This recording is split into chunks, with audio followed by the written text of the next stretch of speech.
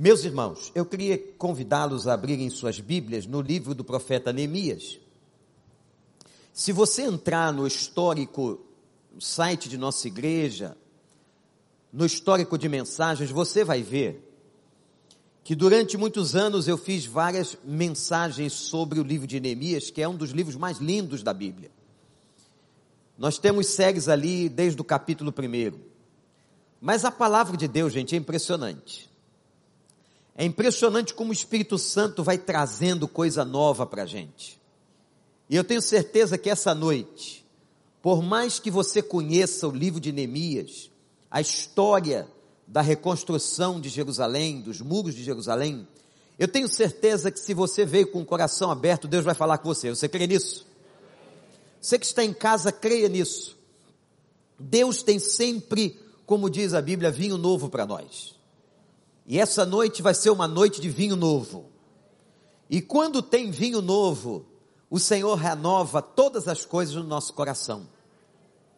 O capítulo 1 de Neemias, no verso 1, diz assim: palavras de Neemias, filho de Acalias. No mês de Quisleu, no 20º ano, enquanto eu estava na cidade de Suzã, Anani, um dos meus irmãos, veio de Judá com alguns outros homens, e eu lhes perguntei acerca dos judeus que restaram, os sobreviventes do cativeiro, e também sobre Jerusalém. Eles me responderam: aqueles que sobreviveram ao cativeiro estão lá na província, passam por grande sofrimento e humilhação. O muro de Jerusalém foi derrubado, suas portas foram destruídas pelo fogo. Quando ouvi estas coisas, sentei-me e chorei. Passei dias lamentando-me, jejuando e orando ao Deus dos céus. Passei dias lamentando-me, jejuando e orando ao Deus dos céus. Que Ele nos abençoe. Meus irmãos, o projeto de Deus para Neemias era que ele reconstruísse a cidade. E para começar a reconstrução da cidade de Jerusalém, destruída pelos babilônicos, nós estamos agora mais ou menos uns 440 anos antes de Cristo. Neemias precisava começar por um lugar. Deus lhe coloca no coração o projeto. Deus sempre coloca no coração dos seus servos o projeto.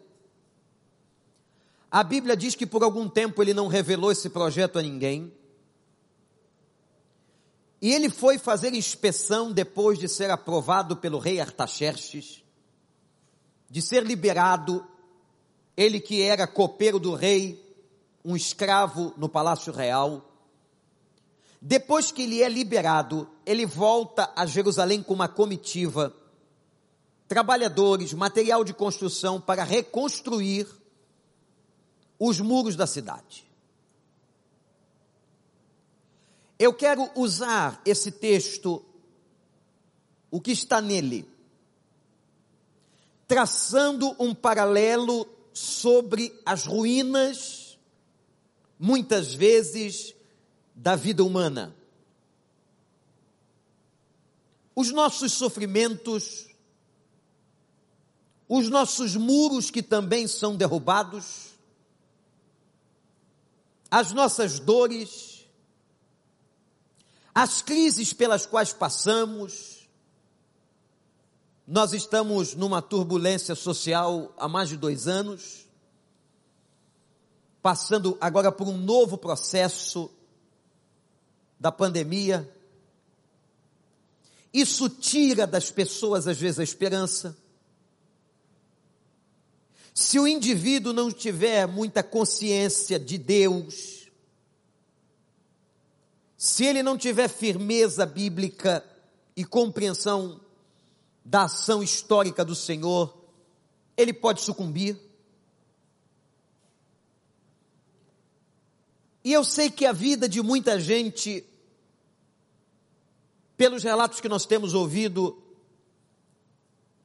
não de pessoas apenas ligadas a esta igreja, mas em tantos lugares, por aí afora, aconteceu com elas o que aconteceu com o muro ou com os muros de Jerusalém. Vidas que ruíram. Eu não sei se aqui nessa casa de oração ou se aí na sua casa pela internet. Eu estou falando com alguém, o Espírito Santo sabe, que pode estar se sentindo exatamente dessa forma. Muros derrubados. Muros que estão no chão. Mas há duas coisas que eu quero chamar a sua atenção. A primeira é que nenhum muro, e os muros de Jerusalém, é uma obra magnífica de arquitetura, de força. Até hoje, você encontra parte da reconstrução do muro, visitando a cidade de Jerusalém. É claro que os muros atuais são uma reconstrução recente, mas há lugares de lamentação dos judeus em que você vê, ainda no fundo da terra, pedaços dos muros das épocas mais antigas. Cada pedra monumental, pedras de esquina, como são chamadas, fazendo os ângulos dos muros, impressionantes. E era comum que aquelas muralhas rodeassem a cidade. E você pensa assim, como é que muros tão grandes, tão fortes, podem ruir? Como é que um muro daquele tamanho, com pedras daquela espessura, ficamos interrogando como é que os homens colocaram pedra sobre pedra? Qual foi a engenharia, qual foi o maquinário que colocou aquelas pedras umas sobre as outras? E aquilo era muito comum nas cidades antigas, as grandes fortalezas, porque o muro de uma cidade representava a sua própria segurança. Uma cidade sem muro era uma cidade vulnerável. Uma cidade onde pessoas podiam entrar, ladrões, os inimigos atacarem com facilidade. Mas preste atenção numa coisa, e compara isso com a sua vida. Os muros não caem,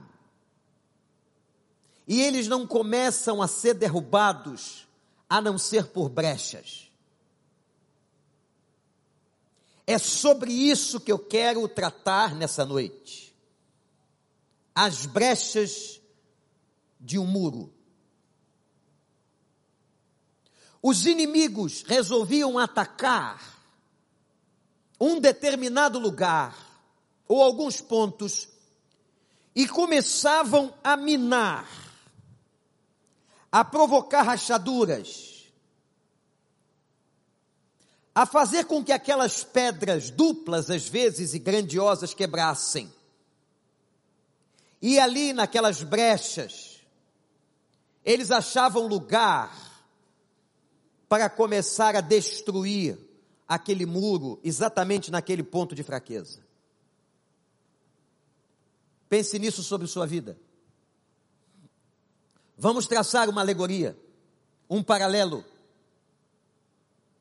Quando o muro ou a vida de uma pessoa vai ao chão,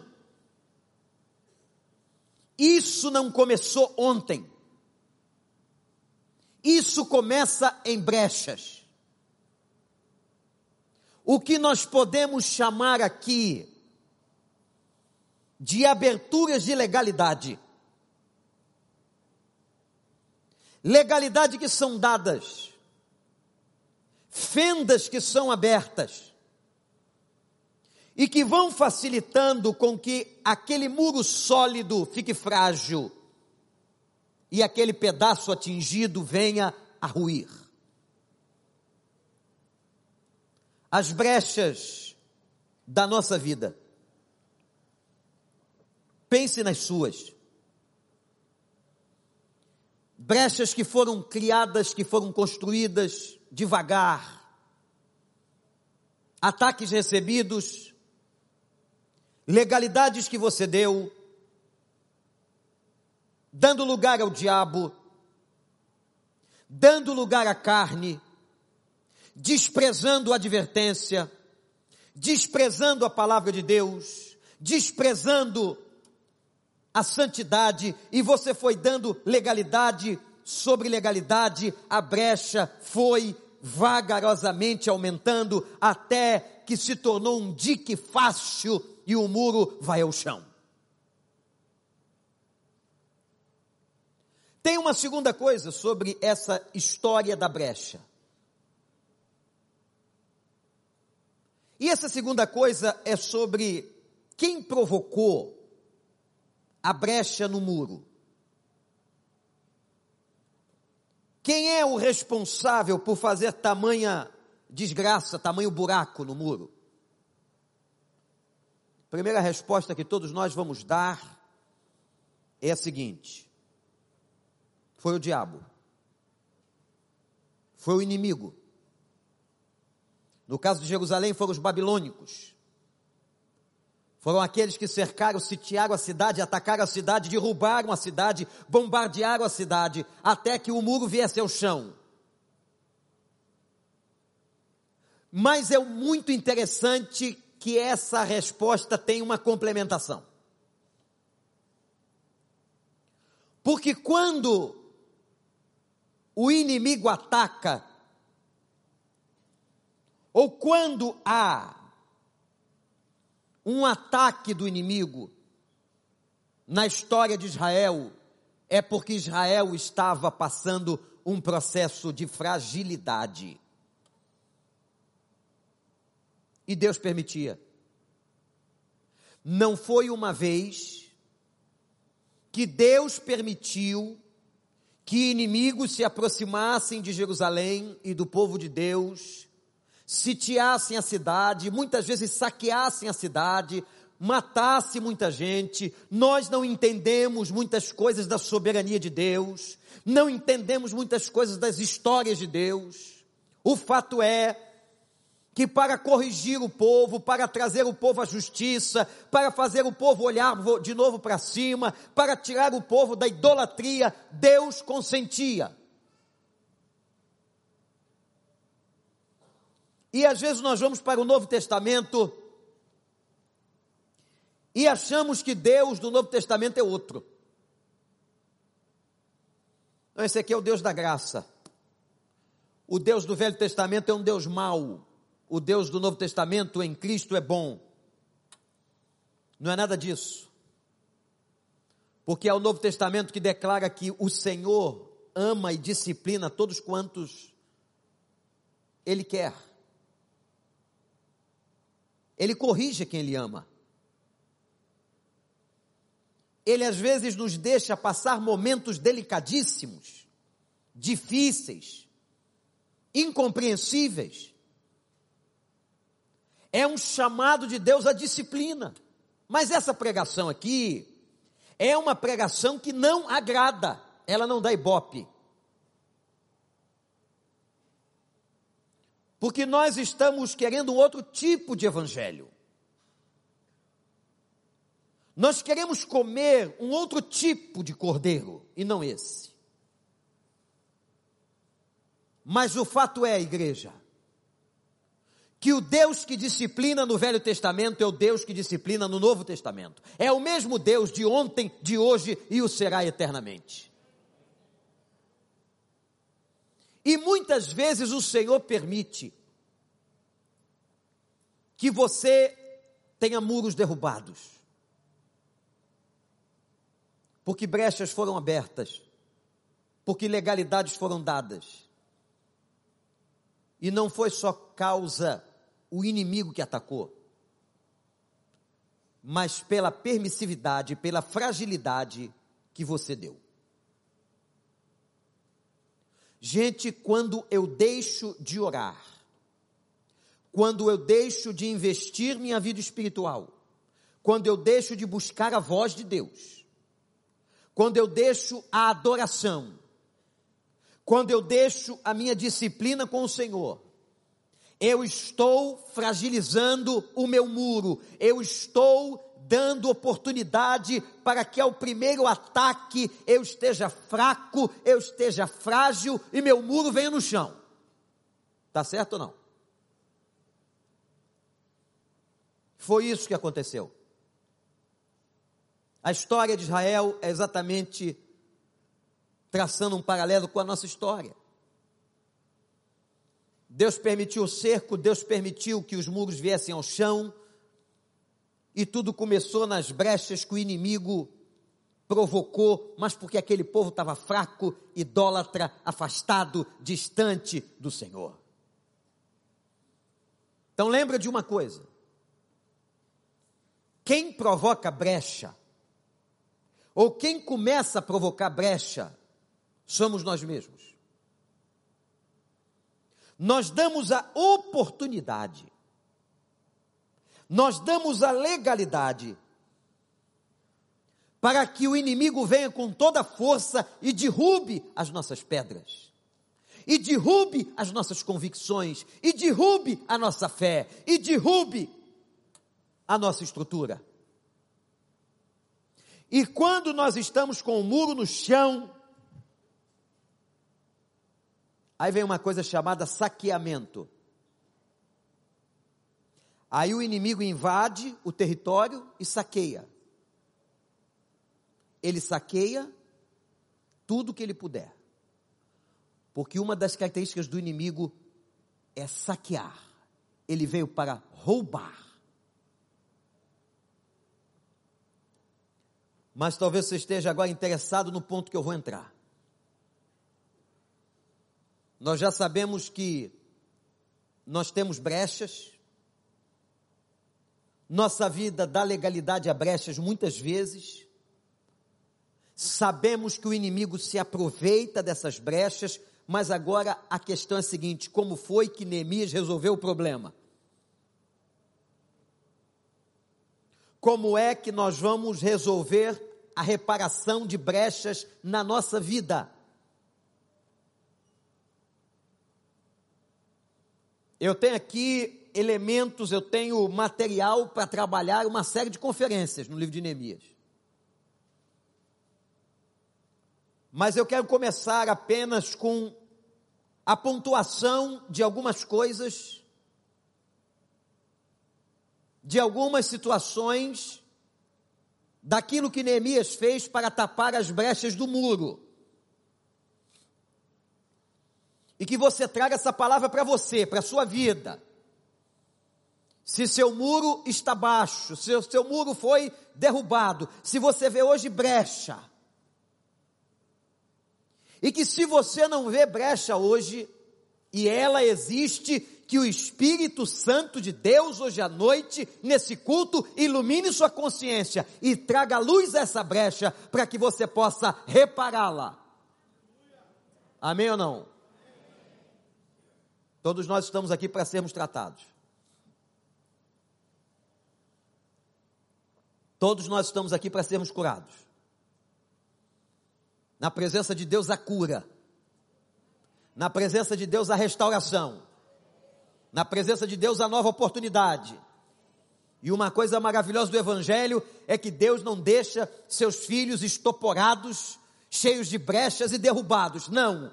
O justo pode cair 7 vezes. 7 vezes o Senhor o levantará. 7 vezes. Mas vamos à Bíblia, como foi que Neemias começou a trabalhar a restauração das brechas? Começa a fazer a mesma coisa. E quando eu olho para o texto que eu li só uma introdução. O restante do capítulo 1 é a oração que ele faz. Se você começar a ler o livro, não vai querer parar, porque o livro é lindo, maravilhoso. Mas a primeira coisa que a gente percebe é que ele toma consciência de que brechas existiam. Anote aí. Como é que Neemias tomou consciência que as brechas existiam? Quando ele recebeu a visita do irmão, esse irmão que está aí é um irmão de sangue, de nome Anani, e ele pergunta a Anani. Ele faz perguntas. Como é que está a nossa cidade? Como é que está nosso povo? Como é que está Jerusalém? Quando eu faço uma pergunta, por base filosófica, eu quero saber ou tomar consciência de uma realidade.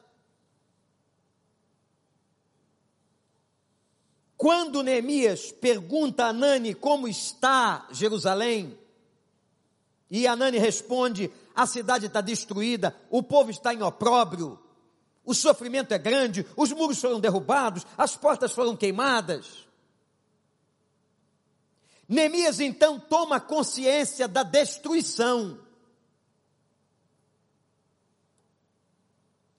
E eu me lembro agora, gente, quando o salmista fez a mesma coisa com Deus.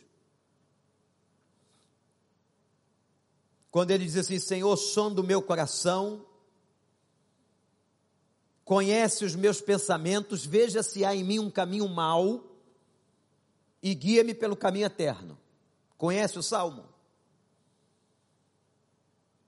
O que o salmista está fazendo é a mesma coisa que Neemias fez. Ele está procurando, ele está questionando para a tomada de consciência. Pergunte a Deus que Ele revelará. Escute o que eu estou dizendo. Pergunte a Deus e Ele revelará: Senhor, onde há brecha na minha vida?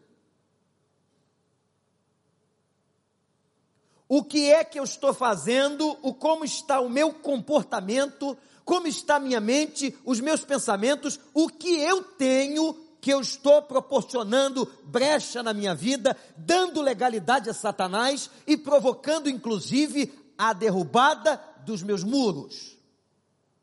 Você tem essa coragem? Faça perguntas para Deus. Porque essas perguntas só para Deus. Se você perguntar para o pastor, ele não te responde. Se você perguntar na sua célula, também não vão te responder. Se você perguntar para o seu professor, nada. Se você perguntar para um médico, ele não sabe. Se você perguntar ao seu terapeuta, ele não vai saber. Você precisa entrar na presença de Deus, você precisa se humilhar na presença de Deus, tomar consciência, perguntar a Ele: Senhor, o que está acontecendo? Senhor, onde estão as brechas da minha vida? Senhor, onde está a fragilidade do meu muro? Se você quer restaurar, se você quer reedificar, se você quer levantar de novo, é a primeira coisa que você tem que fazer. Você tem que tomar consciência onde estão as brechas. Amém, gente? Está claro, você que está em casa? Tomar consciência de onde estão as brechas. Segundo, Neemias vai sentir dor ao tomar a consciência. É um outro processo. Eu posso tomar consciência de uma situação e não me sensibilizar com ela. Eu posso tomar consciência, olha o que eu vou dizer, até de um pecado e não me sensibilizar. E não ter a consciência plena, exata, para dizer como disse o profeta Isaías: Senhor, eu pequei, eu sou um homem de lábios impuros e habito no meio de um povo de lábios impuros. Isso é consciência de pecado.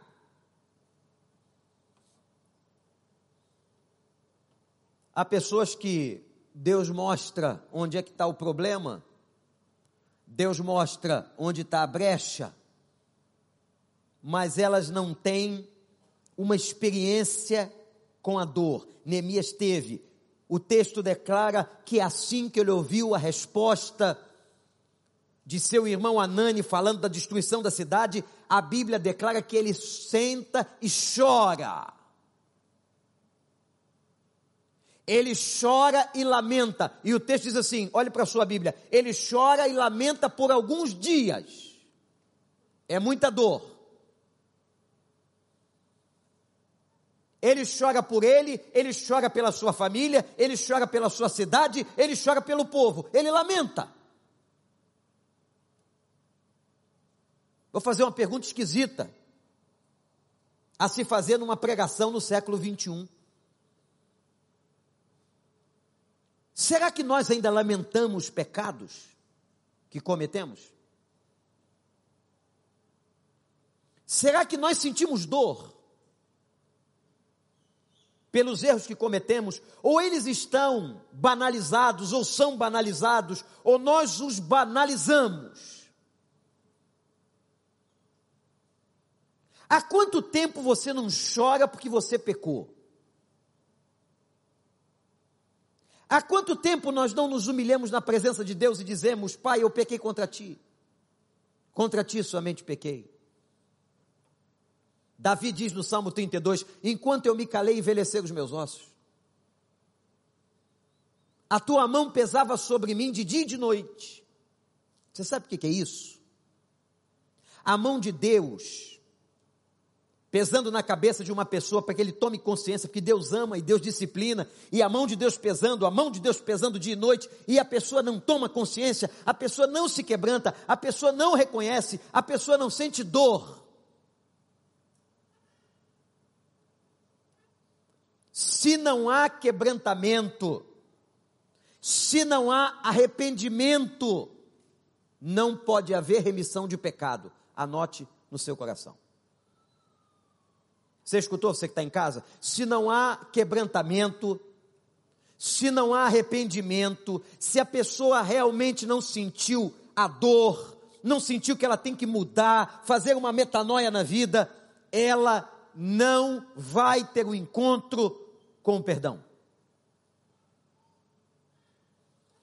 E o que me parece, irmãos, e o que a gente vê muito por aí, são pessoas que estão na igreja, cujos muros estão no chão, brechas foram dadas, legalidades foram dadas, Deus está falando, e há pessoas que não sentem dor pelo que fizeram.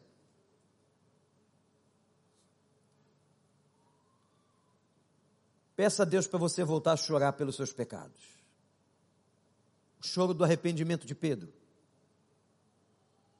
A Bíblia diz que Pedro chorou com amargura. Pedro chora amargamente. Há pessoas que fazem coisas erradas e tratam essas coisas com banalidade. Ah, vamos para frente. Sim, vamos para frente. É verdade, mas tem que haver ali uma reparação, tem que haver ali um arrependimento, tem que haver ali uma conversa, tem que haver ali um trato, fechar a brecha. Está claro, gente? Primeira coisa que Neemias fez foi tomar consciência da existência da brecha. Segunda coisa foi que ele sentiu a dor e ele se senta e chora e lamenta. Terceiro, quer reparar a brecha na sua vida? Vou dizer uma coisa que tem gente mais tradicional que não gosta: jejua.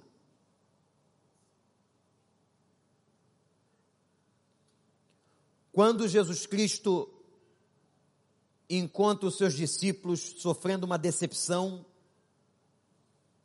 a decepção foi causada pela não expulsão de demônios de um menino.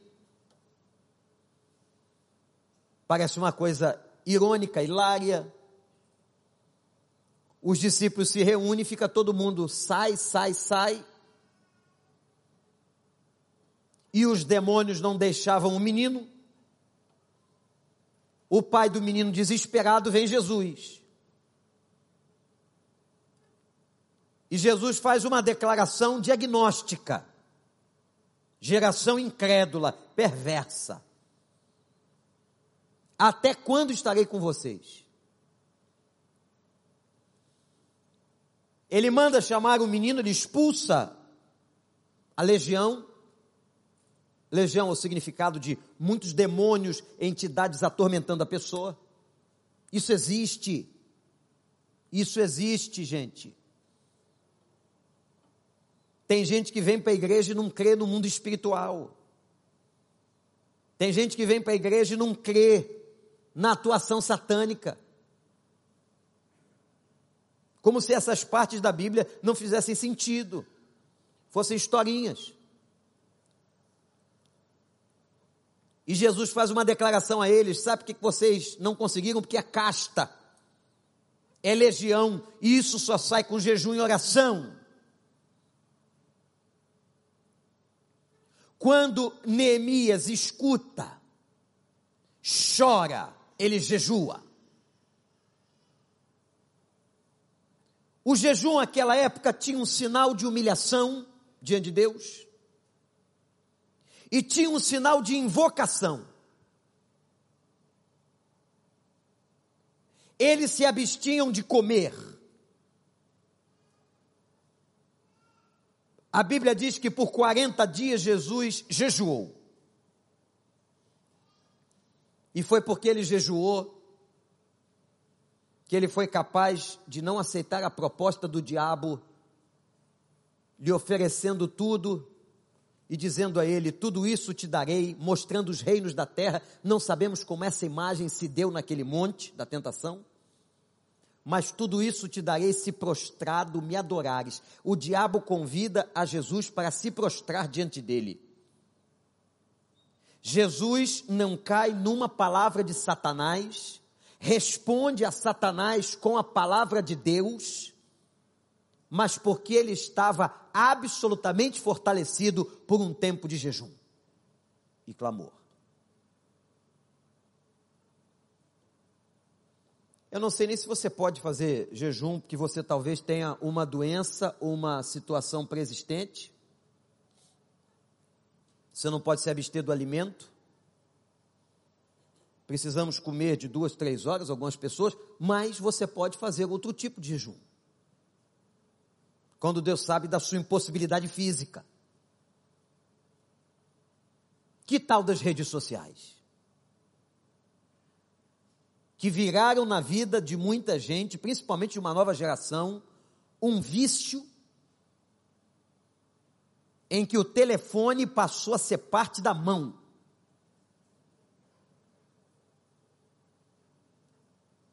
O telefone é parte da mão de uma pessoa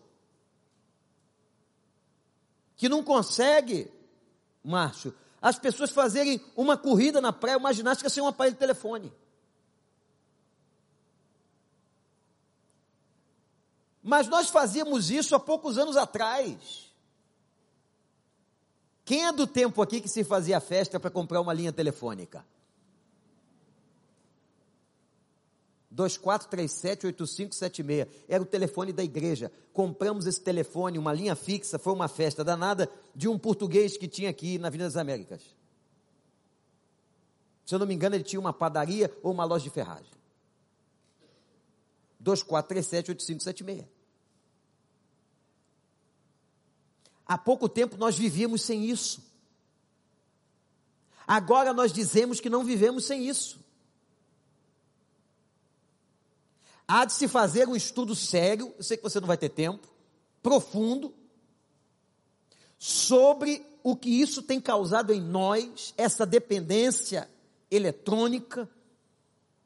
O que isso causará no futuro já se sabe que vai acontecer, mas não temos a dimensão.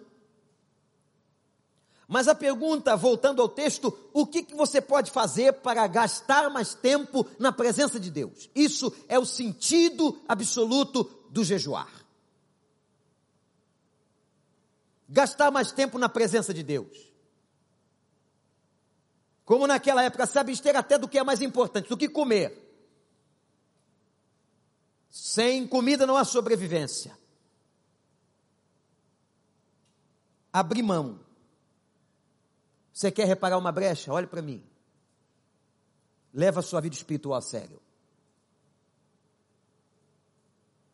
Leva a sua vida espiritual a sério. O diabo não brinca de ser diabo. O ataque sobre sua casa é ferrenho. As coisas que parecem às vezes naturais não são naturais. Existe, diz Paulo, uma batalha espiritual. nas regiões celestiais que está ocorrendo agora, enquanto você está aqui.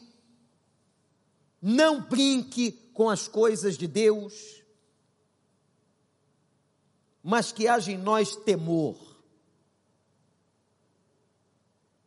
A primeira coisa que Neemias fez foi fazer perguntas para tomar consciência. A segunda coisa foi lamentar pelas brechas que Israel e que ele deu. Ele diz assim, na oração, eu e a casa de meu pai pecamos. Ele não se exclui, ele não culpa o outro. Ele não acha o bode expiatório, ele se inclui e diz, eu e a casa de meu pai pecamos. Terceiro, quer tapar a brecha, jejue. Quarto, ore. Essa lição elementar da escola da Bíblia, essa lição elementar da vida cristã, e diz que depois de jejuar, Neemias orou ao Deus dos céus. Por que esta palavra? Para ficar bem claro a quem ele orava, a quem ele suplicava, com quem ele falava. Não era com um demiurgo, com um Deus pequeno, com uma pessoa qualquer. Ele orava ao Deus dos céus, Criador dos céus e da terra, o Todo-Poderoso, o Pai do nosso Senhor Jesus Cristo, aquele que intercede por nós pelo Espírito Santo, com gemidos inexprimíveis. A esse nós oramos. Aleluia. A esse nós oramos. E a esse nome se dobra todo o joelho no céu, na terra e debaixo da terra. E vou para uma pergunta de novo incômoda. Mas se alguém quer reparar brechas na sua vida, essa pergunta tem que ser feita. Quanto tempo você tem investido com oração? Quando a Bíblia declara orai sem cessar, quanto tempo a gente tem gasto com isso? Será que nós realmente acreditamos nisso? Será que se nós não acreditássemos mais, não faríamos mais?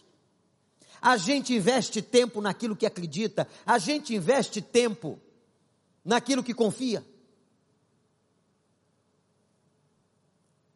Palavra dessa noite, gente, é uma palavra dura.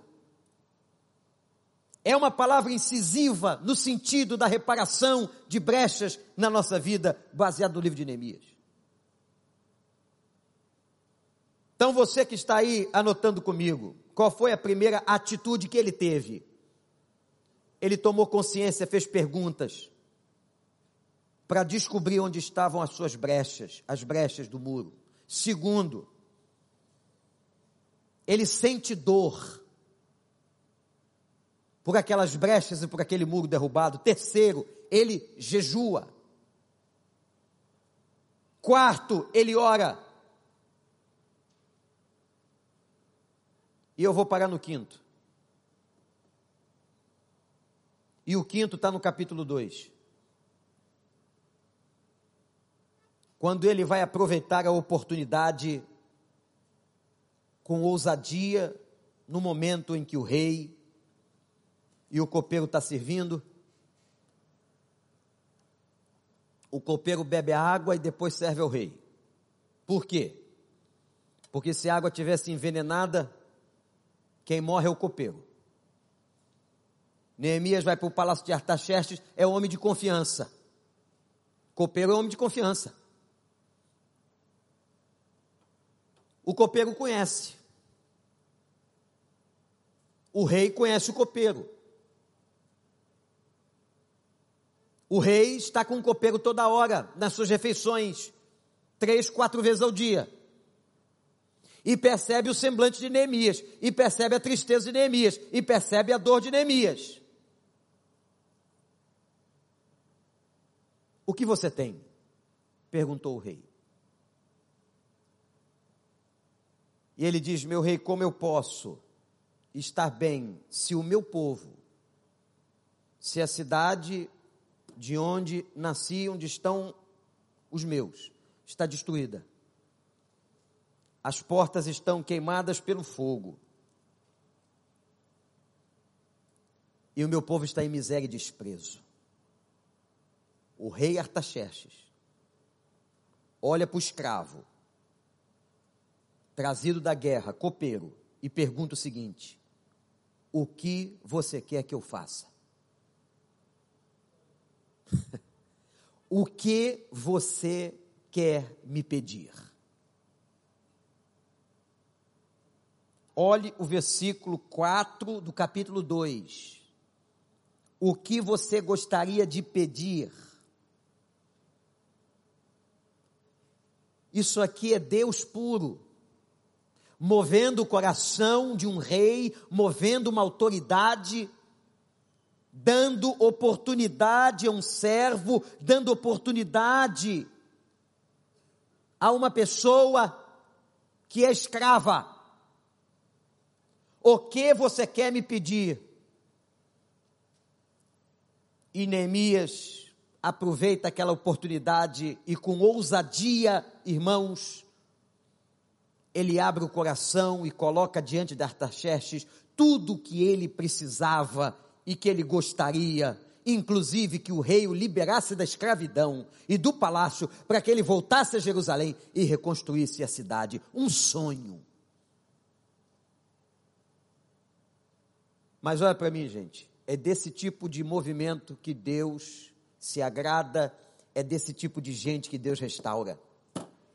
Gente que acredita, gente que sonha alto, gente que aproveita a oportunidade, gente ousada. Agora, se você ficar no buraco, ou como aqueles 4 leprosos na porta da cidade, acho fantástica aquela imagem do Velho Testamento, os 4 leprosos à porta da cidade, e perguntam: vamos ficar aqui parados esperando a morte? Você vai ficar aí parado esperando a morte? Você vai ficar quieto, vendo a destruição dos muros? Você vai ficar inerte diante das brechas? Não! Deus espera de você postura de soldado, ousadia.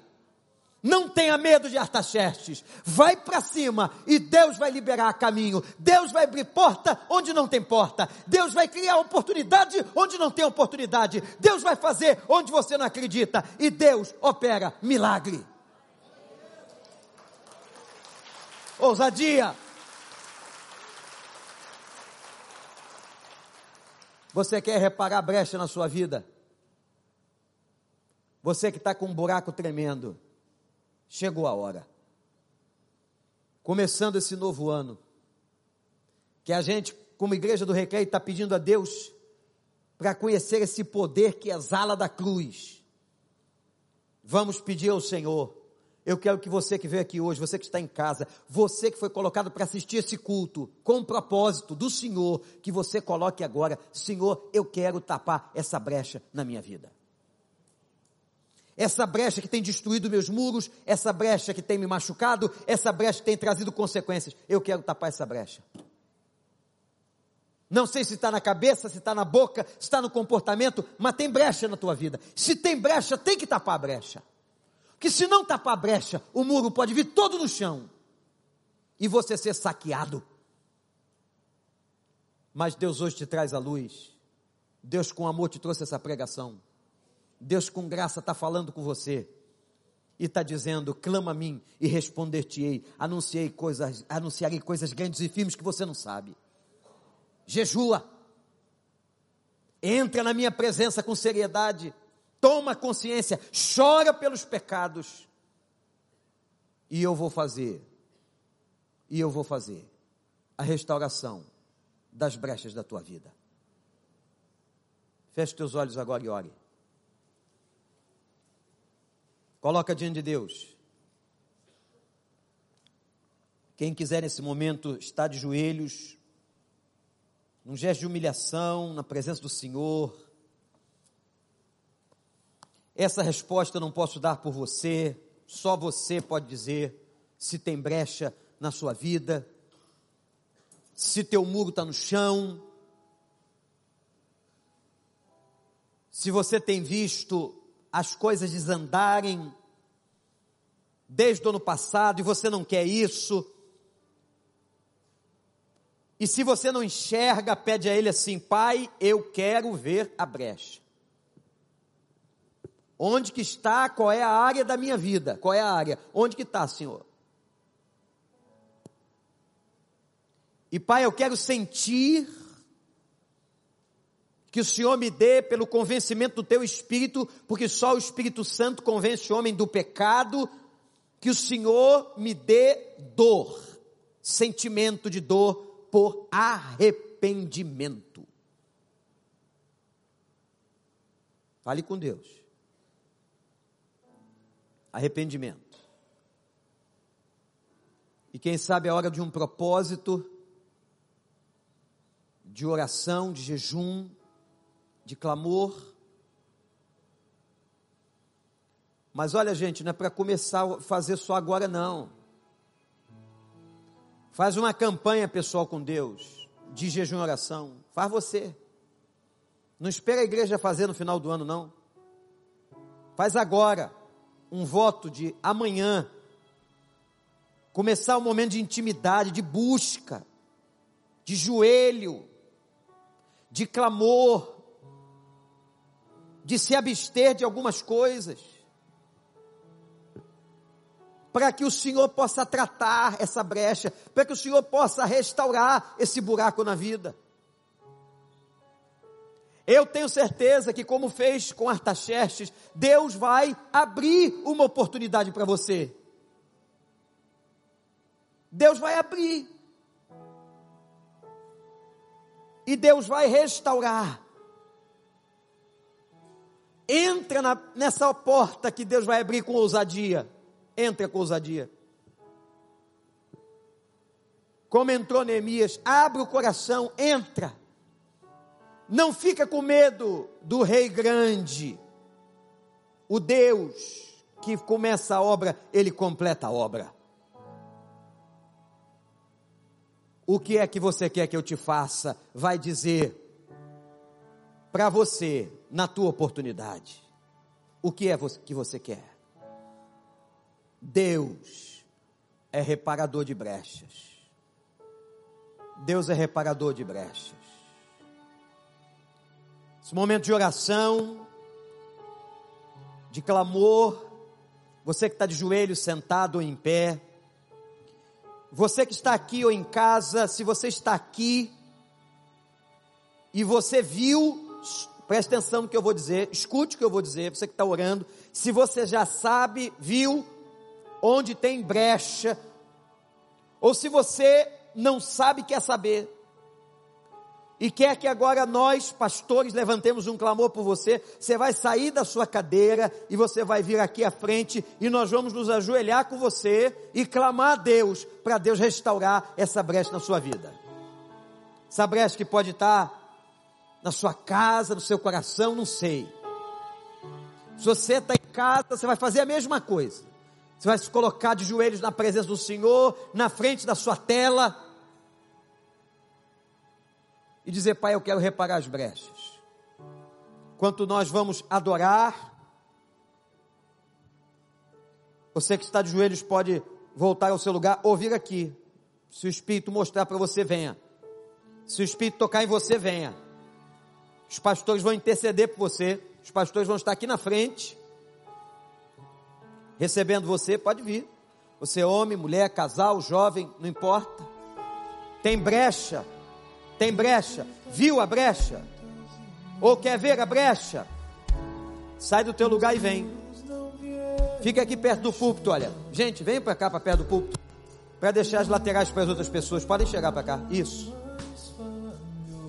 Ministério de intercessão, da recepção da igreja vai se aproximar. Não precisa falar com eles. Igreja de pé, igreja de pé. Não precisa falar com eles. É só chegar perto deles, levantar as mãos e interceder. Oh Deus.